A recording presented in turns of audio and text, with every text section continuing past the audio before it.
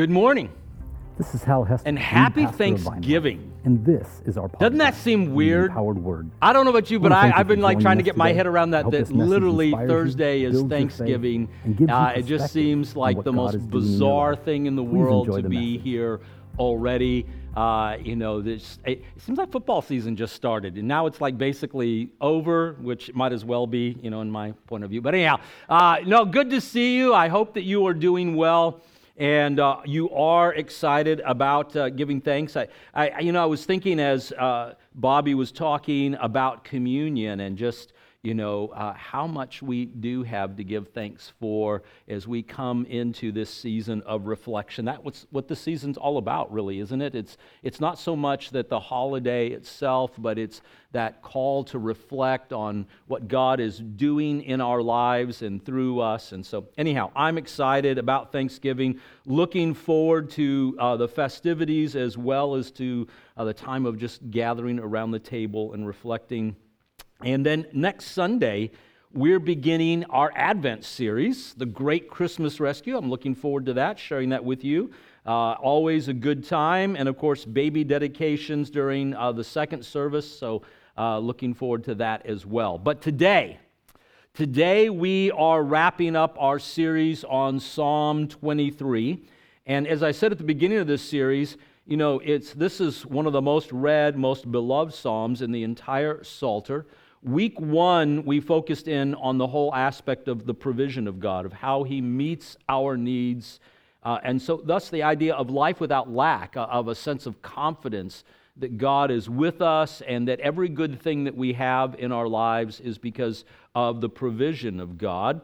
And then last week, we focused in on the protection of God, of how He meets our needs and He walks with us, even through the most difficult moments in our life, hence the picture there of going through the valley or through the low places of life, even facing the shadow of death, that we have confidence in Him and are not afraid, not because that difficulty doesn't come our way, not because death and hardship do not come our way, but confident that He will go with us and that we will still be in His presence, even if we should graduate, as it were, to the other side.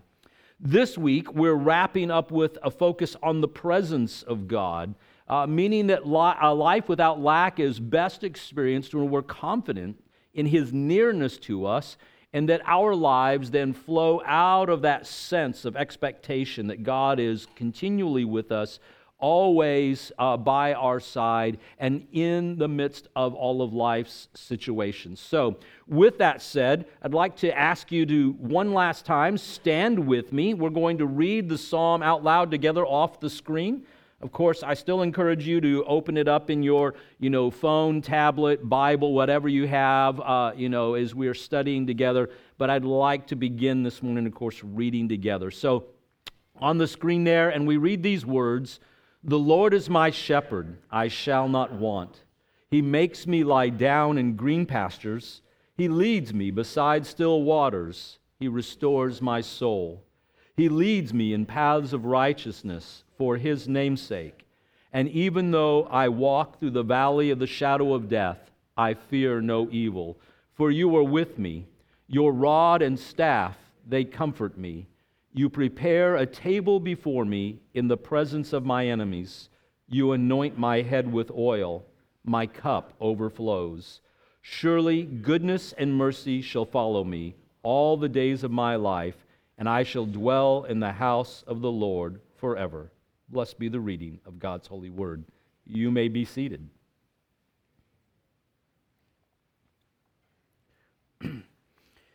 One of the things that stands out about this psalm is the use of the personal name of God, the personal address of God, Yahweh, both at the beginning and the end of the psalm. Of course, we were reading from the English Standard Version, which employs the Septuagint way of approaching the name of Yahweh, of just simply using the word Lord in all caps. If you ever see that in your Bible and you weren't familiar with that, that's why whenever you see Lord all in caps, like, so, even though they're kind of maybe a little bit lowercase in the O-R-D, it's still a capital letters and all. That's done that way in that kind of typeface simply to indicate that the personal name of God, Yahweh, is there in the text.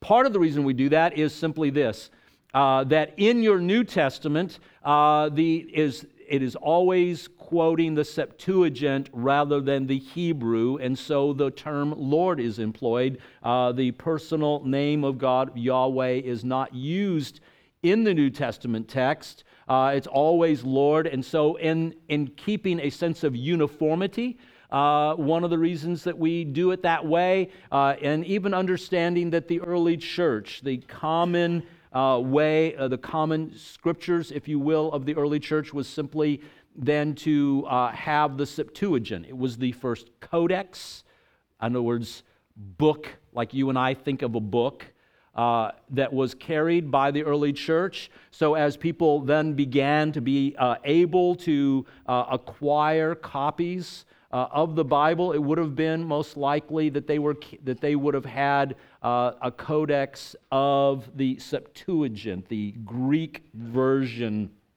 of the Old Testament, long even before the New Testament letters were written. And then even once the letters were written, understanding that they had not yet been assembled together in a codex. And so the early church, the primary Bible of the early church was the Septuagint. And so then in terms of our translators, a lot of times that's why they're using that there. It's not a disregard of the name Yahweh. It's simply in trying to keep a sense of uniformity.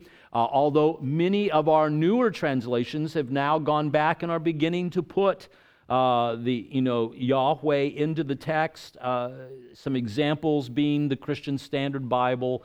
Actually, when it was published in 2005, it, in several instances, started translating the word Yahweh, and then when they did a revision in, I believe it was 2015, they went through and did almost every instance, but not all.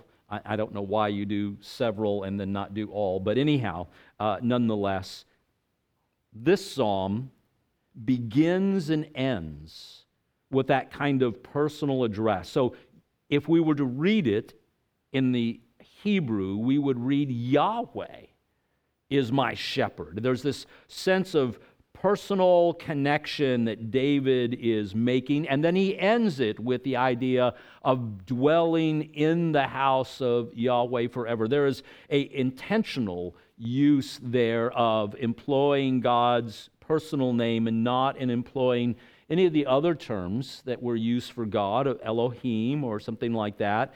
There is a deep sense of personal connection with Yahweh that David is expressing in this psalm, and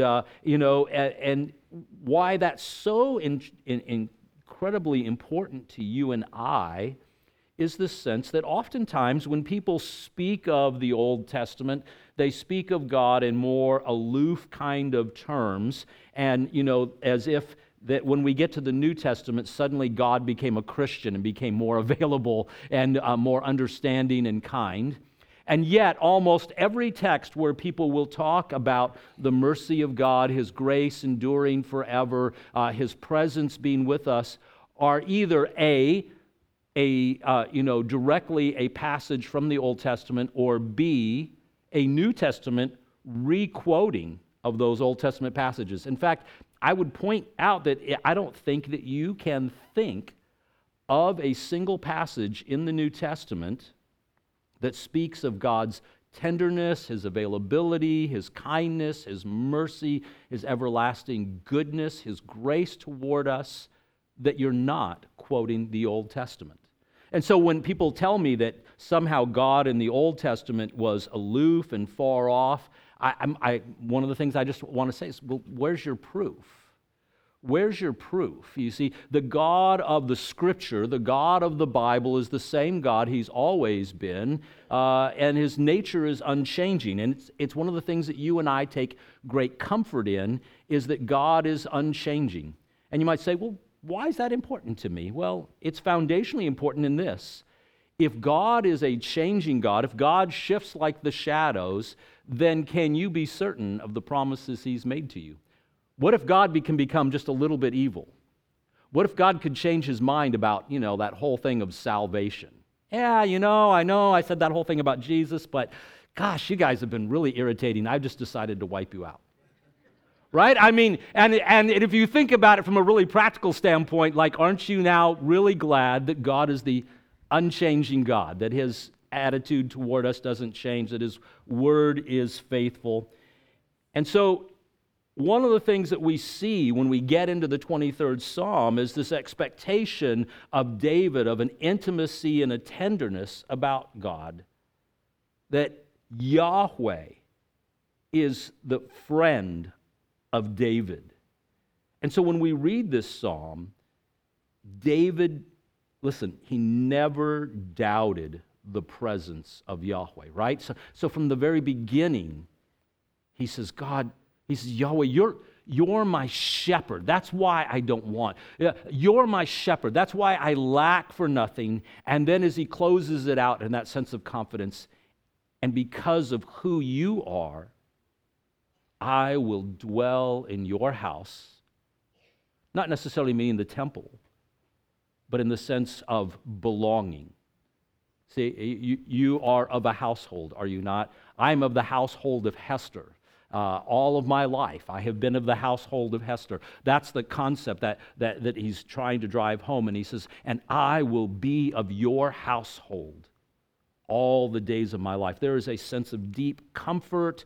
There is a sense of trust. There is an expectation that Yahweh, the personal God of the Hebrew people, would always be there for him.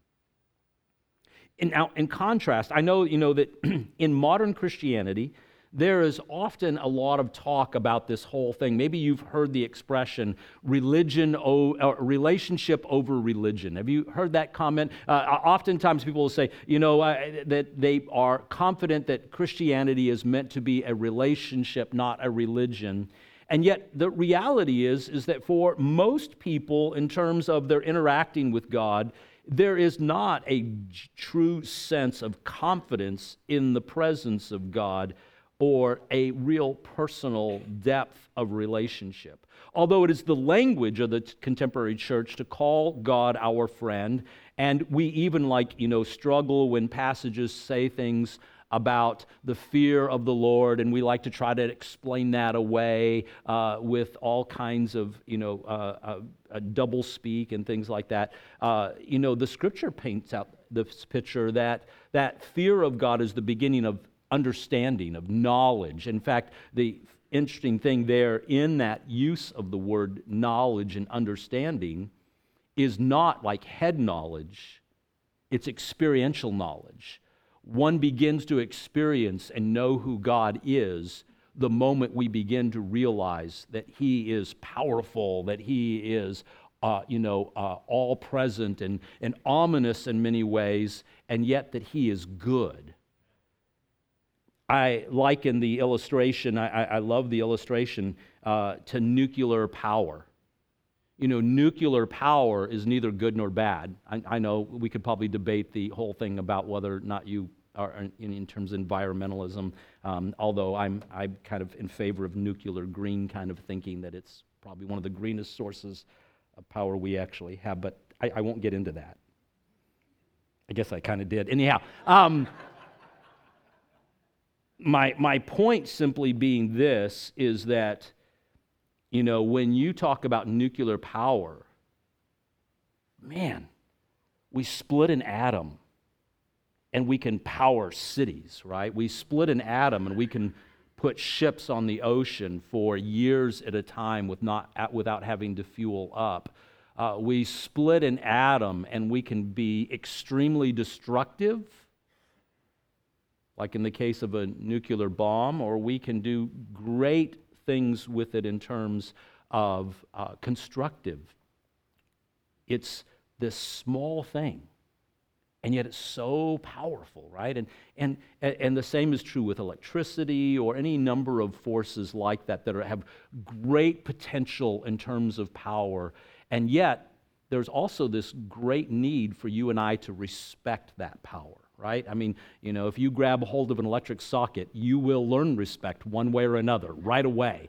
I can remember very clearly one time changing out a fluorescent light bulb back in the day, and one of the little plastic tongs was broken, and I didn't know that, and I stuck the light bulb up like this, and as I turned, my pinky made connection, and my arm, started doing this, and I couldn't pull my arm down, and I remember like that, finally my mom reaching up and shoving me away from the light bulb to disconnect. Now listen, there was no evil intent on the part of the light fixture or the light bulb, even though I might have said something evil about both, but at the moment, the point is that it wasn't bad, it wasn't evil, it's very constructive, but it really was powerful. It's not something you want to mess with, right? And so when we talk about the fear of God, we're talking about that God is all-powerful, almighty, and yet there's this need for great respect in His presence, that we don't simply take Him lightly,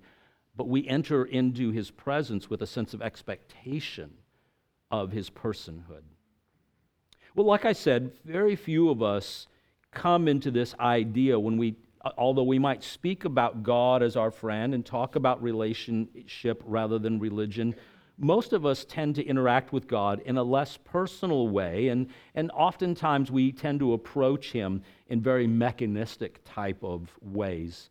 Whether it's maybe even going to church on a Sunday morning, sometimes just simply in the hopes of appeasing our deity, right? Instead of spending time with Him. Or maybe we're looking for an experience to happen to us. We go to church on a Sunday morning, and maybe you've even said it, and I don't mean this in any kind of negative or condemning way, but oftentimes we'll speak of church in the terms of what we're going to get out of it, the experience we're going to have, whether or not it will make us feel better, whether, we say, well, it sets the tone for the whole week, and it should, right, if we're actually coming into the presence of God, and yet there's sometimes we just kind of treat it in a very mechanistic way, whether intentionally or unintentionally. We have this tendency to kind of treat God as a thing, and the experience of God as a thing, rather than this abiding sense of relationship, of doing life with God, not just using Him. The tenderness of a life without lack, as we pick up there in verse 5, he uses some language that's somewhat foreign to you and I. You anoint my head with oil, my cup overflows. Now, okay, I just got to say this really quickly. I know that some of you are like really big into essential oils and everything, and so maybe you're already thinking, well, if you just actually would use them, you would be better off. Okay, I don't think that's what he's talking about here. Instead, it's just this kind of bizarre phrase to you and I of using oil to rub over oneself as, a way of refreshing. Now, I don't know about you, but whenever I'm cooking, and I get oil on my hands, maybe from putting something in the oil, or maybe I've rubbed it into a batter of some kind or whatever, I immediately do this, right? I'm going over and I'm using my elbow to turn on the water, and I grab the Dawn dish soap because it will get the oil off, right? I don't want to leave it on my skin. There's very few times that maybe if I'm cooking outside and I don't have any other options that I choose to rub it in, after I have gotten myself oily, it's just not something I think of as being refreshing. But yet, in the ancient Near East, olive oil, especially olive oil mixed with a variety of spices, is used to make perfumes and ointments, not only for the treatment of ailments like we do with essential oils, but as a sign of hospitality to offer an aromatic oil to my guest, simply because they lived in such an arid climate. And so the thought was that it was use it to refresh and restore the skin. Now, I grew up in El Paso, Texas, so I can tell you all about arid climate. When it's 15% humidity outside and people are still going, it just kind of feels sticky today. And I actually was thinking as I moved to Florida, because I had lived in Florida for a while as a young adult when I was running from Jesus and discovered that he even went to Tampa, so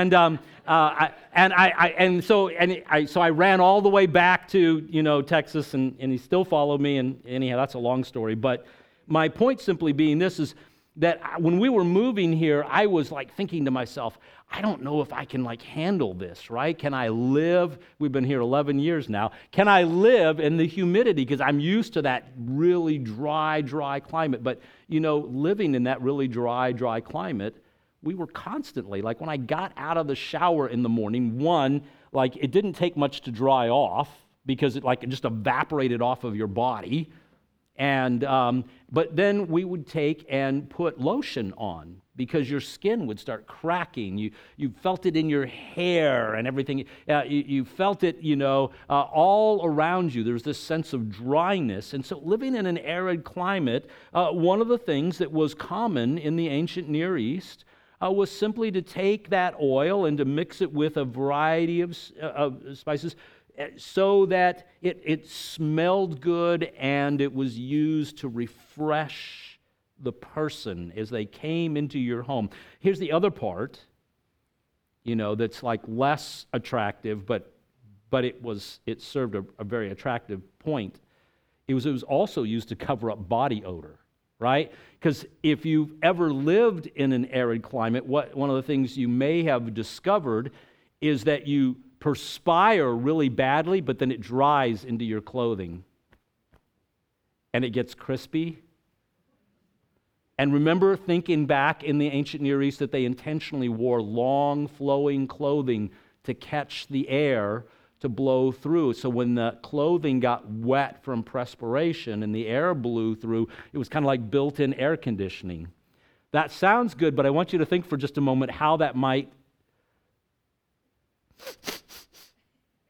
smell at the dinner table, especially when you're reclining, and now you know why they washed each other's feet and why they gave them oil to rub on themselves, just so they might smell more pleasant at the dinner table. Hello? So, lots of word pictures there that you will not forget. Anyhow, so it was still common in Jesus' day. Think about when Jesus chided Simon the Pharisee, when Simon invited him to his house, and the woman comes in and she anoints his feet with oil, and she's crying tears over his feet, and Simon is looking and he's casting judgment. And Jesus says to him, listen, you did not you did not wash my feet, and yet she's not stopped. You did not anoint me with oil. You did not offer these things to me, and she has not, she has poured all of this out on me. There's this picture that was still common all throughout the ancient Near East that I would say probably, today that these kind of things are not done in the same way. But David is picturing Yahweh as one who refreshes him, so much so that he feels blessed just to be in the presence of God. I want you to think about that for a moment. What does it mean for you to be in the presence of God? Could be on Sunday morning, but what about just even in the quiet place of your heart, of where you spend time with the Lord in the morning? This past Friday, just a couple of days ago, as our life group was gathered, one of the things that John Hill was saying is, he said, I just can't start the day out without spending at least just a couple of hours in the presence of God. It's what gives me a sense of center and direction and purpose for the rest of the day. That sense that God being with us. Have you ever been in the presence of greatness? Over the years, I've had the opportunity to meet a lot of really famous people, if you will. In my teen years, I did a lot of managing of bands, and so I met a lot of famous rock stars. It was very exciting. A few times disappointing, but for the most part, quite exciting. Through the years, I've actually met a number of world leaders. I've met almost every author I've ever wanted to meet. Met other people in positions of power, people of great means. I attended a private school in Midland, Texas during the oil boom years of the 80s, and so I got to meet some people that were very interesting and very powerful, and who continue to be very influential in the world. I doubt they remember me, but I remember meeting them. Anytime you're in the presence of really powerful or influential people, there's always this question about whether or not you will, whether that experience is going to be a good experience or it's going to be disappointing. The disappointing ones, obviously, the ones that are very self-absorbed or don't, or mistreat people, who treat people lightly or something like that. But I have to say that overall, my experience over the years of meeting people like that has been pretty positive overall. Most of those persons enjoyed the interaction because they're just people like you and me. They learned from the encounter. They engaged and asked questions.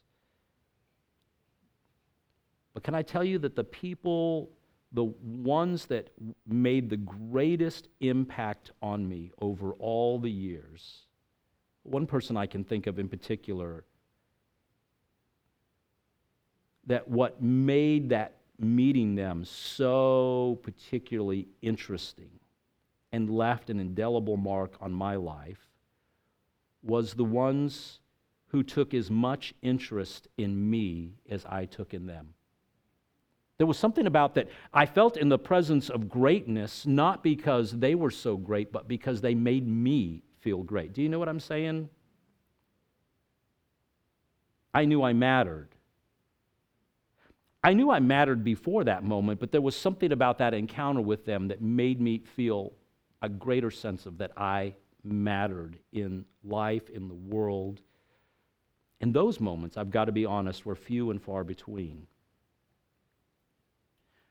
When David is describing God, he's describing God in those kinds of terms. I know this might be like hard to get our heads around, but if we're talking on the scale of the most significant beings in the whole universe, I would think creator of all things ought to be like really high on the list, right? I mean, and yet, oftentimes, when it comes to approaching the presence of God, we do it in a very light way, or we're simply just hoping that we have some kind of musical encounter on a Sunday morning or something like that. And yet, here's the expectation of David, is that God's presence, that God desires to be with him, that God wants David in his presence. David wants to be in the presence of God. There's this sense of reciprocity that is occurring, that there's this expectation of encountering the living God, the God of the universe, the creator of all things, being dear to his heart and David being near and dear to the heart of God. Oftentimes we quote, John 3:16 in a very evangelistic way, for God so loved the world that he gave his one and only Son. But have you ever thought of it in terms of who we're talking about? That the God of the universe so loved the world, not just the church, not just those who are good, not just those who follow his ways, but that God, the creator of all things, the maker of the cosmos, that in the midst of his thoughts about the world said, I so love the world that I would give them my one and only unique Son. David describes God in those kinds of terms. That God's presence is like the anointing of his head with oil. That God's presence fills me like a cup full to overflowing. There's this sense of encounter with the living God, the creator of the universe. Like I said earlier, it's popular in the modern church to speak of Christianity in terms of relationship over religion, and yet, in reality, few are those who actually live in a place of a sense of overflow, of expectation that God is so deeply present, so continually interested, that I could be in constant communion with him, that I could know his presence hour by hour. Instead, most of the time, our activities are captured, our minds, our hearts are captured by all the goings on about us.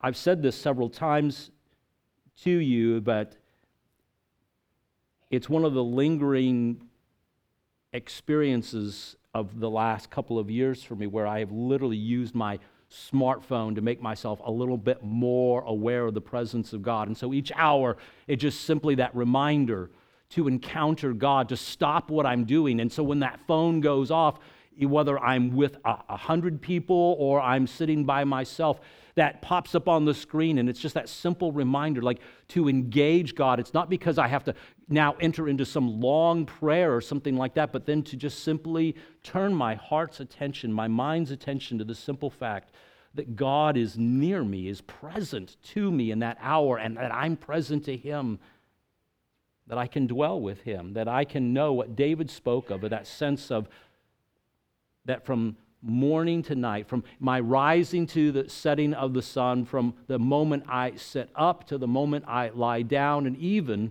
should I awake in the watches of the night, that I could have this sense of the presence of God with me. And the more I find myself engaging in that little simple exercise, that more that sense of that my life really does function out of a place without lack, so that when the rug is being pulled out from under me, whether that is relationally or if it's financially or even in times of difficulty or hardship or someone pressing against me in a way that is negative, that I can find myself like going to that place.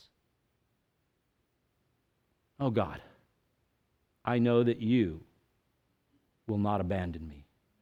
Oh God, I know that you have this situation in hand, and I don't understand how it's unfolding, and it may not unfold in a way that I'm going to like, but I really do believe that you are with me in this moment. I really do believe you have this situation under hand, even the ones that are uncomfortable, even the ones that are confrontational, even the ones that are downright ugly, that I have this sense that you are with me, that you've heard the words that were spoken, seen the activities all under the sun, but you have not abandoned me. A life without lack. I never lack his presence. The Apostle Paul spoke of the idea as well when he talked about unceasing prayer, even as David was suggesting here, an unending communion with the presence of God as it overflows. Surely Goodness and mercy will follow me all the days of my life, and I will dwell in the house of Yahweh forever. Do you hear that certainty? Surely. Not hopefully. Surely. I don't mean surely as in if surely were here, we would have had one more. I mean surely in the sense of that deep sense of abiding confidence. Surely the goodness and mercy of God will follow me all the days of my life. See, we're not talking about the musings of a privileged old king. It's one of his earliest psalms. We're talking about the words of a young warrior fresh from battle. These are the words of a man who's been through real hell in his life and yet is confident in the goodness and mercy of God. Think for just a moment in some of the examples. In 2 Samuel chapters 11 and 12, when David was told that his child, who he had conceived with Bathsheba, was going to die, he fell on his face and he wept and fasted for days. When we get to chapter 12, he hears that the child has died. Nobody wants to tell him, right? I mean, they're like watching what's happening and how he's weeping and how he's carrying on, and they're going, man, nobody wants to. So they're whispering in the hallway, Did you know that the child has died? What should we do? How are we going to tell him? And David overhears the conversation and begins to inquire what has happened. Well, no one's going to lie to the king. So finally they tell him. And when he'd heard that the child had died, it says he got up and he refreshed himself and he ate and he took amusement. Those who watched it were just absolutely baffled. And then it speaks of how he cared for his wife who was suffering this loss and how he comforted her. When he was questioned over his ability to recover so quickly, here's how he explained himself. In the terms of the goodness and the mercy of God. Surely, goodness and mercy will follow me all the days of my life. See, David was saying, listen, as long as the child lived, I pleaded my case before the Lord because I know of the goodness and the mercy of God. I thought, who knows but that God might have mercy on me. Then he said, but once the child had passed, I knew that God had decided and that the child would not return to me, but I would go to him. I would go into the presence of God. Do you hear that? This is the David who has committed adultery. This is the David who has had a man murdered. And yet, here's what he's saying. He says, in the midst of all of that, I know still about the goodness and the mercy of God. I know that this is the God who forgives. I know that this is the God who establishes us. I know this is the God who has never left me, never forsaken me, never taken his presence away from me. And so in the conclusion of even in the midst of probably his greatest moral failure of all time, he still had this confidence. Here's the thing he knew. It wasn't that God was punishing him. It was the consequences of his behavior and things working out in the world. And yet here's what he said. God is so good and merciful that I threw myself down at his feet and I worshiped him and I called upon him. And when he decided that was not the thing that should take place, that's not the way it should happen, I still knew that he was the merciful. I still knew that he was the good God. I still knew that I would be in his presence. I never questioned my circumstances as the evidence as to whether or not good was kind or merciful or good. But instead, in the midst of those things, I knew that he was with me and that I will go into his presence and I will see that child again. See, when everybody was startled at how well he took the news and how quickly he seemed to recover, they really missed the point. The point wasn't that David had a quick recovery. The point wasn't that David was so strong. The point was that he knew who God was. The point was that he had an intimate relationship with God that was never separated by his wickedness any more than it was created by his goodness. For God so loves the world that he sent his Son. Not because he was irritated, not because he was disappointed, not because he wished they would get their together.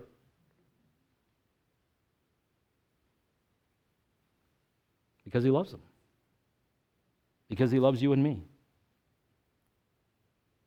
See, it's not how well he took the news. It's not his sense of strength or David's prowess or anything else. It was this expectation that God, who is both merciful and good, will continue to be merciful and good. It's not that he went from feeling awful to feeling better about his situation. It's not that he didn't suffer a terrible loss and then suddenly felt better. What David was conveying both in the psalm and in that event was that God was not unkind, nor was God to blame for the situation. It wasn't that God was unjust. It's that David had behaved badly, and there were consequences. But David believed that regardless of the circumstances, he would see his child again. He would spend eternity both with God and that child. And what happened as a result of David's sin would not change the nature of who God was. See, the nature of God is goodness and mercy. That's why David knew he would see his son again. The nature of God was goodness and mercy. That's why he knew he would dwell in the house of Yahweh forever. The nature of God was goodness and mercy. That's why God would not forsake sinful David. The nature of God is goodness and mercy, grace and mercy, so that he feared nothing, not even evil. The nature of God was grace and mercy. That's why David was confident of God's provision. Line by line, 6 verses, all predicated on one thing: who God is. See, that's really the strength, that's really the meat of the psalm. Whether you and I are talking about his presence, his provision, or his protection, what we're really saying is simply this: we're agreeing with David that the nature of God is goodness and mercy. And that's what prevails. That's what prevails against my circumstances. That's what prevails against hardship and difficulty and circumstances that are beyond my control. It's the thing that prevails whenever I have no other place to go. It's the thing that prevails when I do. It's the peace that I have. It's the hope that I have. Line by line, all predicated on the very nature of God. Not just any God, but Yahweh. I am that I am is the God who provides, protects, and whose presence does not withdraw from us, even in our foolishness, even in our sinfulness. You may withdraw from him, but he does not withdraw from you. You know, last week we expressed a great deal of confidence in God to protect us. I brought up this whole idea of having confidence in the God who protects us, who's with us, even in the midst of difficulty and circumstance, and invited people to stand with a sense of confidence that God would be with us, that he would protect us and provide for us. And it was very encouraging as people took that stand, together, and we just prayed for God's blessing over that sense of confidence. And then we opened up the altar for those who did not feel that sense of confidence, right? To come and to seek the Lord in those things, to pursue that sense of God's presence, or that sense of God's protection and provision. This week, as you and I wrap up this series and we consider his presence, one of the things I wonder about is, do we have that same confidence in His presence. That God does not leave us, that He does not stop loving us, and with that He doesn't stop correcting us. See, He doesn't leave us. And so that means sometimes that He's very much engaged in redirecting and purposely ordering our steps in a way that is in step with who He is, but that He doesn't abandon us. And so I want to say today, if you're just feeling abandoned, or if you're in need of assurance that that you would have the freedom with which to ask God to be there for you. So I just want to invite you today, if that's where you're at, if you're saying, like, God, I want more of your presence. I want more of you. And regardless of the amount of presence I have now, could there be within me that desire to know you more deeply? And so if that's you this morning, can I just invite you, would you stand today? Just want more of your presence, Lord.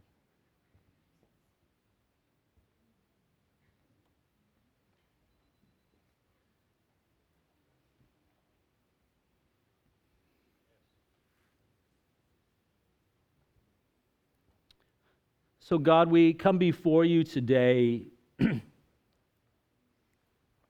as we've looked into your word, we've been told that you are the God who does not forsake. And yet we recognize within ourselves the lie that the enemy has told us, that there are times when you give up. There are times when you don't endure with us any longer. And yet the long history of Israel tells us another story. That from the very beginning, before one sin was committed, that you purposed us in Christ Jesus.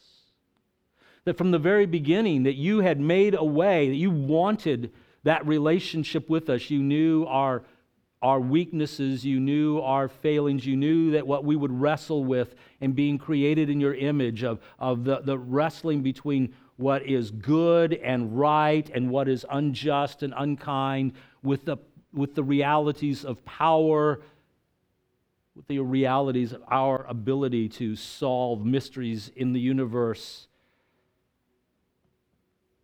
You saw through the hallways of time, even the moment that we find ourselves in right now, and in your goodness and in your mercy, you irrevocably settled on the plan of Jesus to make a way for us to become more like you, to be empowered by your Spirit, and that we might live a life that brings glory and honor to you, and yet also that we would have a promise that you would not abandon us. In this hour where we find ourselves assaulted by the lies of the enemy, sometimes through popular media, sometimes through the church, sometimes through the people in our lives who withdraw from us. The message is that you do give up. The message, oftentimes in life and in the world around us, is that we will be forsaken. And in these moments, when we find ourselves doubting your presence, when we find ourselves no longer confident of who you are or what you want to do in us, it's in moments like these where we cry out, more, Lord. We need you. We need your strength. We need your hope. We need you to redirect. We need you to fill us again with a sense of expectation.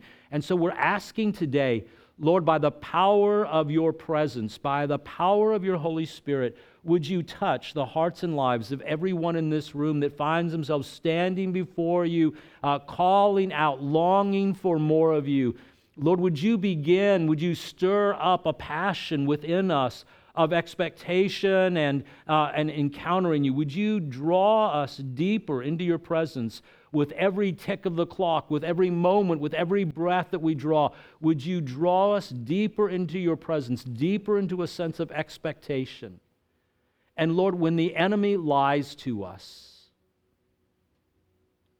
whether through person or event or past experience, when the enemy lies to us and tells us that you give up, when the enemy lies to us and tells us that you will not be there for us, would you show us your face? Would you touch our spirit? Would you strengthen us and fill us with your presence so that we would be a people who live in a sense of expectation, not in defeat? We pray these things in Jesus' name. Amen. I hope you enjoyed our podcast today. If you did, there's two things you could do for me. First, subscribe to our channel. That way the most recent podcast will always be in your feed, ready when you are. And secondly, if this ministry has impacted you, would you help us to continue to reach others by clicking on the link in the description to give now? Until next time, thank you so much for listening to the Empowered Word.